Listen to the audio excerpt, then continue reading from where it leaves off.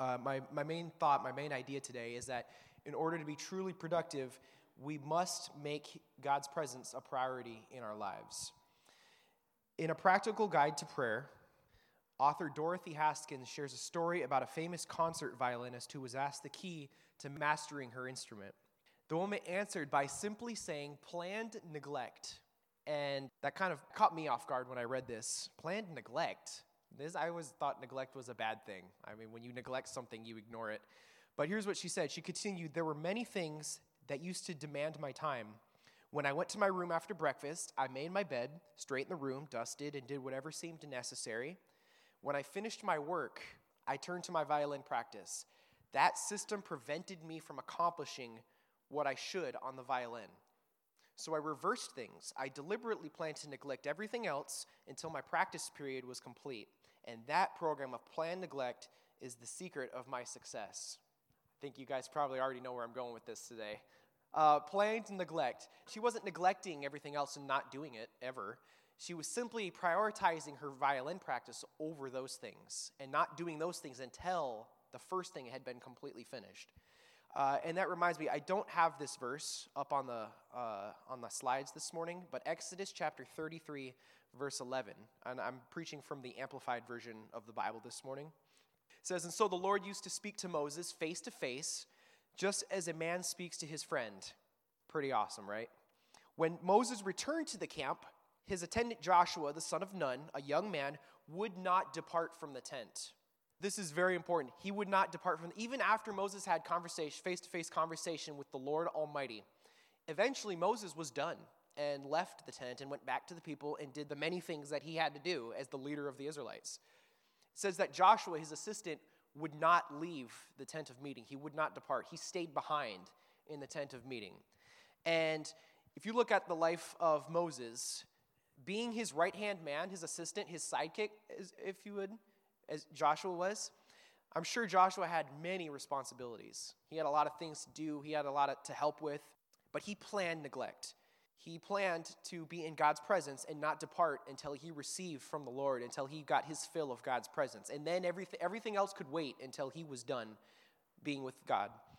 I've heard it said before, if it's a priority, you'll make a way. If it's not a priority, you'll make an excuse. Have you guys ever heard something along those lines before? It's like, you can know people's intentions by what they prioritize. We prioritize what we desire, what our hearts treasure. We can say one thing, but our actions will speak for themselves. What we prioritize speaks for itself. But oftentimes we can stray off track with our priorities. And this morning we're going to take a look at someone in the Bible who needed some lessons in priority management. Yeah, because they say time management, right? It's like, no, you can't. What you're talking about, you can't control time. Time goes whether you like it or not. It's constantly going by. What we need is priority management, and we need to work with the time that we're given. And so in our text this morning is the book of Luke, chapter 10, verses 38 through 42. "Now while they were on their way, Jesus entered a village called Bethany, and a woman named Martha welcomed him into her home. She had a sister named Mary, who seated herself at the Lord's feet and was continually listening to his teaching. But Martha was very busy and distracted with all of her serving responsibilities. And she approached him and said, 'Lord, is it of no concern to you that my sister has left me to do all the serving alone? Tell her to help me and do her part.' But the Lord replied to her, 'Martha, Martha, you are worried and bothered and anxious about so many things. But only one thing is necessary, for Mary has chosen the good part, that which is to her advantage, which will not be taken away from her.'" Such a good passage. There's so much in here. It speaks to me all the time because we get busy, and one of the things about life is busy, and this happens to everybody. We get kind of carried away with the things in life that we're doing and what's going on in our world, in our lives, in our families, in our homes. I have 3 points today on the presence of God. The first thing is that his presence is greater than our performance. His presence is greater than our performance. Martha was performing. In her mind, this had to have been the meal to end all meals. Like, this was a pretty important meal. It had to have been incredible, life-changing, right? Based on how she was prioritizing this meal and this stuff she was doing, it was like, okay, this is like the most important thing here. Could it have been possible, maybe? I was just reading this passage and I was thinking, Could it have been possible, maybe, for maybe everyone to have waited until Jesus was done teaching, and then after he was done teaching, everybody pull together and make a meal? And I was thinking about that, and I was like, it might not have been culturally the way that it should have been done, but how many of you guys know that when you read the Gospels, Jesus did a lot of things that wasn't culturally appropriate? Like, going to like the parties of the people that didn't know God and hanging out with sinners and bad people. Jesus went against the culture. And so in this instance, they could have maybe changed it up a bit. Like, hey, everybody, let's make our meal after Jesus is done, because we want to put what Jesus is doing here first. Like, this is the most important thing. So could have maybe prioritized that a little differently. Mary prioritized the presence and the teachings of Jesus, the words of Jesus, while Martha prioritized the work of hosting and preparing a meal. So how often do we invite Jesus into our lives, into our hearts, into our homes, and we end up getting caught up preparing a meal for him or hosting him or busying ourselves with making sure Jesus is having a nice stay in our lives, instead of listening, sitting at his feet and listening to him and spending time with him? And planned neglect would say, I've got 100 things to do in my house, but I'm going to sit here at Jesus' feet, and all of those other things can wait. And realizing that Jesus is the priority. He always was, and he always will be. How often do we want to meet with God and please him on our own terms, in our own way, and in our own strength? How often do we minister to others and try to do good things for the kingdom of heaven, and we want to see the kingdom of heaven advance, and we want to see people's lives changed, but we get caught into a performance mindset of, okay, I'm doing this for God, and I'm trying to do what's right, instead of doing it with God or allowing God to speak to us and speak through us. And then we wonder why we don't see the results that we want in our families, in our communities, in our lives. We don't see the results, even though we're trying and we're pushing, and because we're doing it in our own strength, and we're not allowing God's presence to be in it. Because what ends up happening when we're not spending time in God's presence and God's word, and we're not receiving from him and being filled up continuously with him, we end up ministering to people and we're giving them ourselves. How many of you guys know that ourselves it's not a good substitute for God, for the presence of the living God? So when we minister from a place of emptiness and not being in God's presence, we're giving ourselves to people in our own strength, and that's not going to change anything. That's not going to bring transformation. That's not going to have the power that God's presence does. So performance does not bring transformation. God's presence is greater than our performance. Notice how Jesus did not praise Martha for welcoming him into her home, or for cooking a meal, or for hosting and doing the different things. Jesus didn't praise her for that. No doubt he loved her, he loved her and he appreciated her and was appreciating what she was doing. But all Jesus says about her performance is, you are worried and bothered and anxious. That would have been a shock to me if I was doing stuff for Jesus and he said, and it's like, oh, Jesus, here comes. Jesus is going to say something cool to me about, oh, good job, yay you, or whatever. And Jesus goes, you are worried and bothered and anxious. It's like, what? It would be shocking. But what happens is he goes straight to the root problem of Martha's heart. He goes straight to the root issue of her performance and her misplaced priorities. He addresses things that she most likely didn't even realize about herself. It was quite a teaching moment for her, as Jesus gives her exactly what she needs in that moment. That eye-opening revelation, you are worried and bothered and anxious about so many things, but only one thing is necessary. He was getting her off of all of her, everything that she was in, getting focused back on, here's the main thing. Let's keep the main thing the main thing. So we need to prioritize his presence over our performance, over our works and our good deeds and the things that we have to do, or even the things that we want to do to please God, has to come from a place of being in his presence and being with him and spending time with him. Otherwise, we're just doing things for God instead of doing things with God. So number 2 is his presence is greater than our distractions. If you look at verses 40 and 41 again, it says, Martha was very busy and distracted with all of her serving responsibilities. In verse 41, Jesus says, Martha, Martha, you are worried and bothered and anxious about so many things. Martha was distracted. I mean, can you imagine? I'm sure we've all been in that point when there's like 16 things to do and we're trying to do all of them at once and we've got like a time crunch and we're like, we have 10 minutes to get 16 things done. And we're like, oh, we're in the kitchen or we're doing things and we're cleaning and we're making sure everything's good and we're straightening the picture frames and we're having like people helping and everything's just busy, busy, busy, busy, busy. And Jesus was telling Martha, none of that matters. Come over here and listen to my teaching and sit here in my presence. I don't care that the meal's not being cooked. I don't care that the picture frames are crooked on the wall. I don't care about that. That's not important. And getting caught up in all of these superficial things. Martha wanted to get these things done at the expense of taking advantage of an amazing opportunity. Think about this opportunity that she was given. God was literally in her home. And instead of being with him and listening and receiving from him, she was trying to do things for him. And missing it. She was missing the opportunity. Her misplaced priorities caused her to incorrectly assess what Mary's part was in this as well. She says, tell her, Mary, to help me and do her part. Her part wasn't to be in the kitchen. Her part was to spend time with Jesus. That should have been Martha's part as well. So she couldn't see that, no, Mary's doing what she should. This is the right thing in this moment. This is the right move. You're the one that's not doing the right thing in this moment. And so her distractions, her distracted mind and her misplaced priorities caused her to incorrectly assess the situation and be deceived into thinking Mary's not doing her part. I'm the one doing right here. She's not doing what's right. When it was actually flip-flopped. Jesus wanted to address this with Martha because he knew it was very important. After all, he was the one who mentioned just 2 chapters earlier in Luke chapter 8, verse 14, that the distractions and the cares of this life are the thorns that choked out the young plant in the parable of the sower. It says there in Luke 8:14, the seed which fell among the thorns, these are the ones who have heard, but as they go on their way, they are suffocated with the anxieties and riches and pleasures of this life, and they bring no fruit to maturity. See, when we're caught up in the distractions and anxieties of this life, and caught up in so many of the day-to-day things that we forget completely about what God has called us to do and how he's called us to advance his kingdom and spend time with him, it suffocates us. And we find out before long that we don't even realize that we're spiritually dead, and we have been spiritually dead, and we're not bringing any fruit to maturity.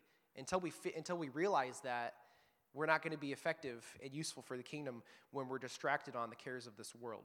We have to have the kingdom mindset, eternity mindset. I have to do this pretty often because I'll get so caught up, it's so worried about things or so upset about just the dumbest things in life. And I'll get all frazzled, and then I'll just take a minute and the Holy Spirit will be like, 500,000 years from now, is this going to matter? And I'm like, nope, not going to matter one bit.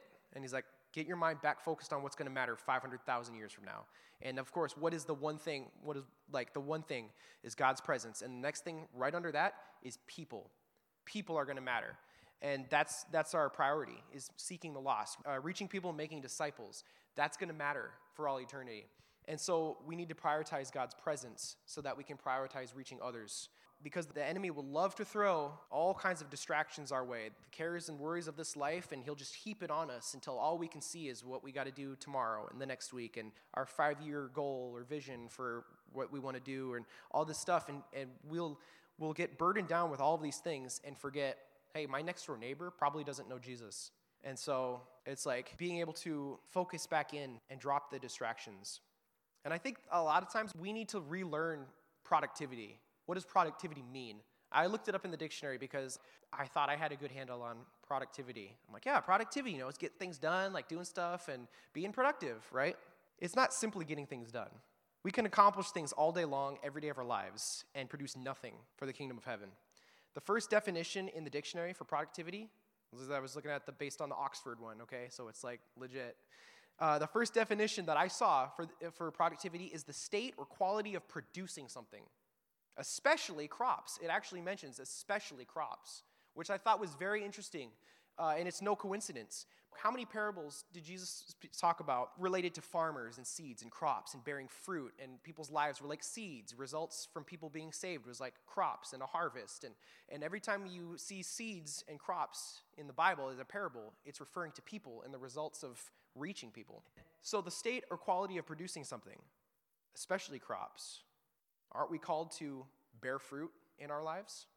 Doesn't the Bible say that you will know genuine believers and false prophets by their fruit? Productivity is the state or quality of producing something. That something is results, producing results in your life. You're like, well, what does fruit mean? What results are we called to produce?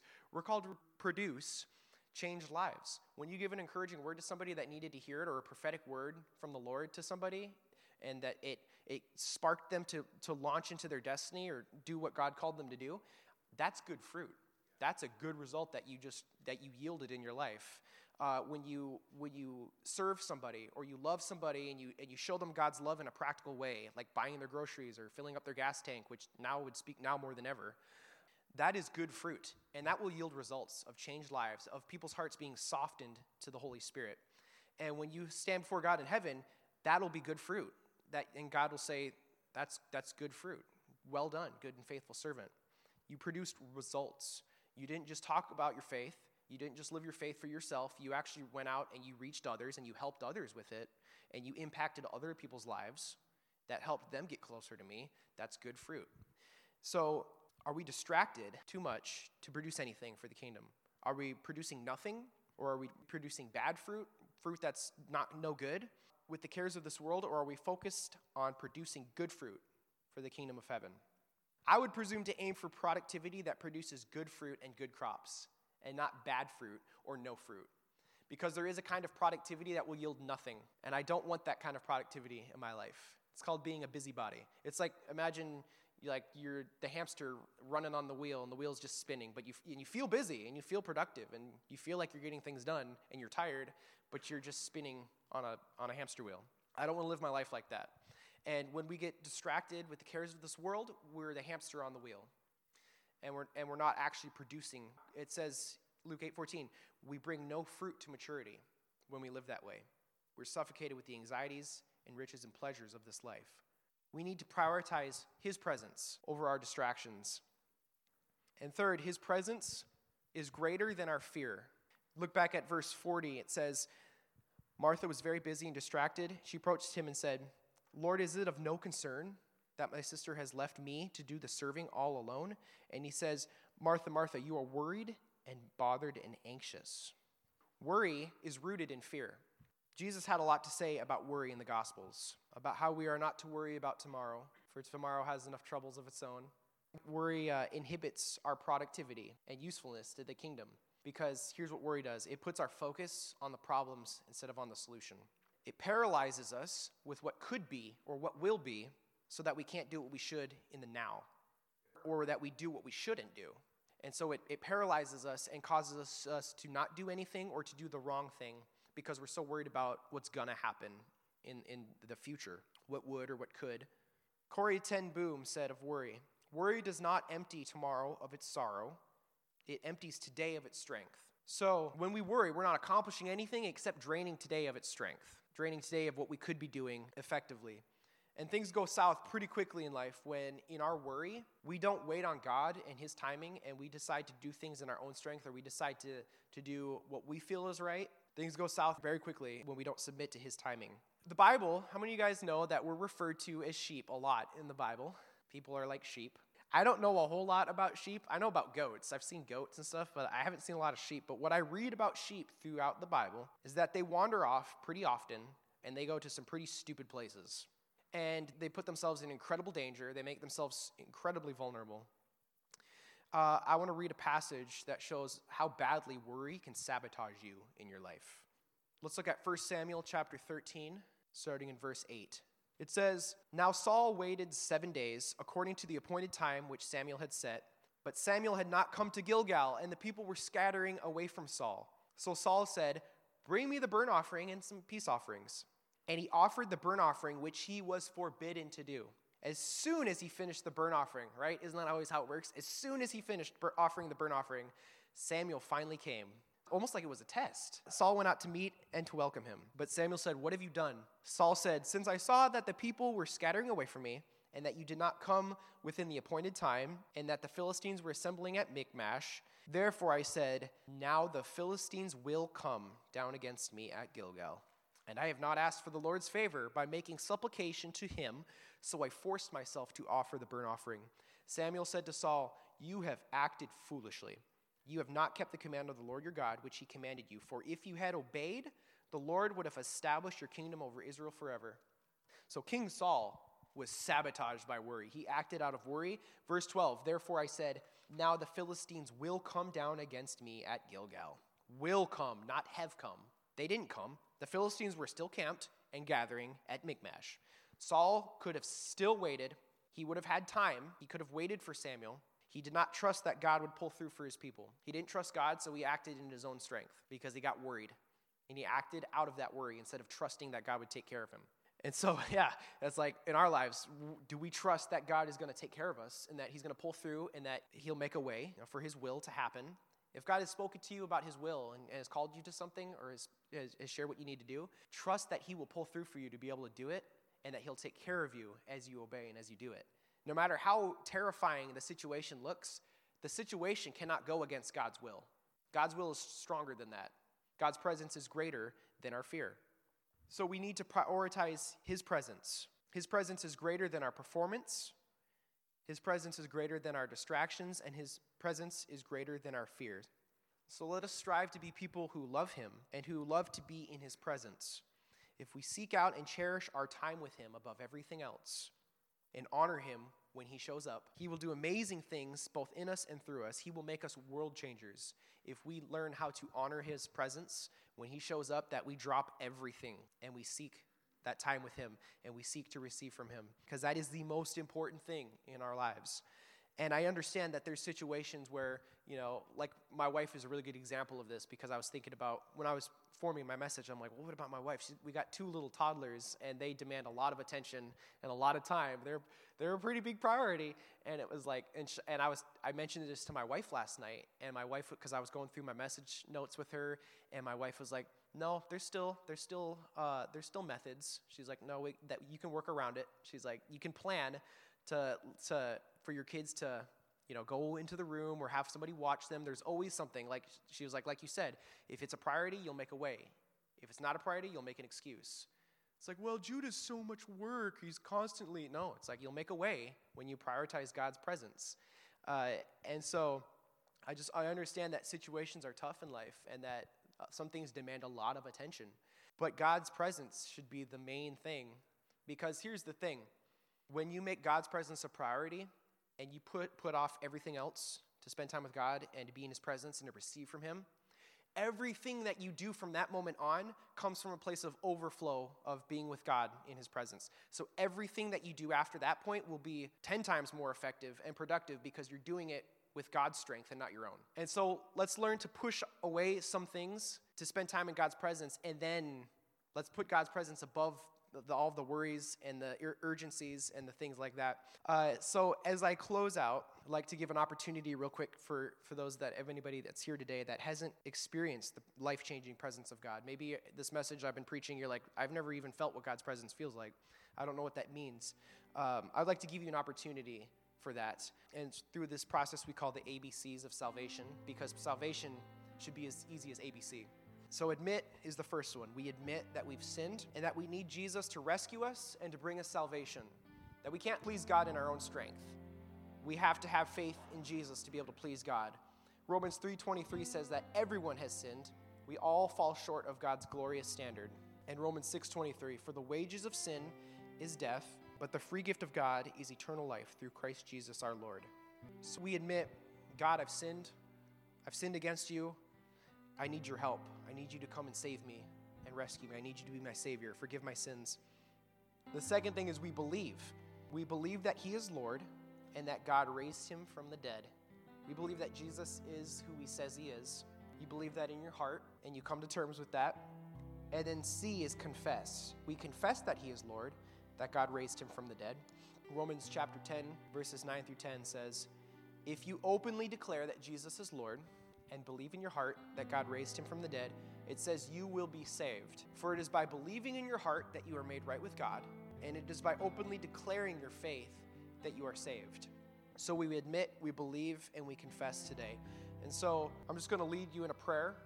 And if you haven't accepted Christ into your life, I want you to pray this with me.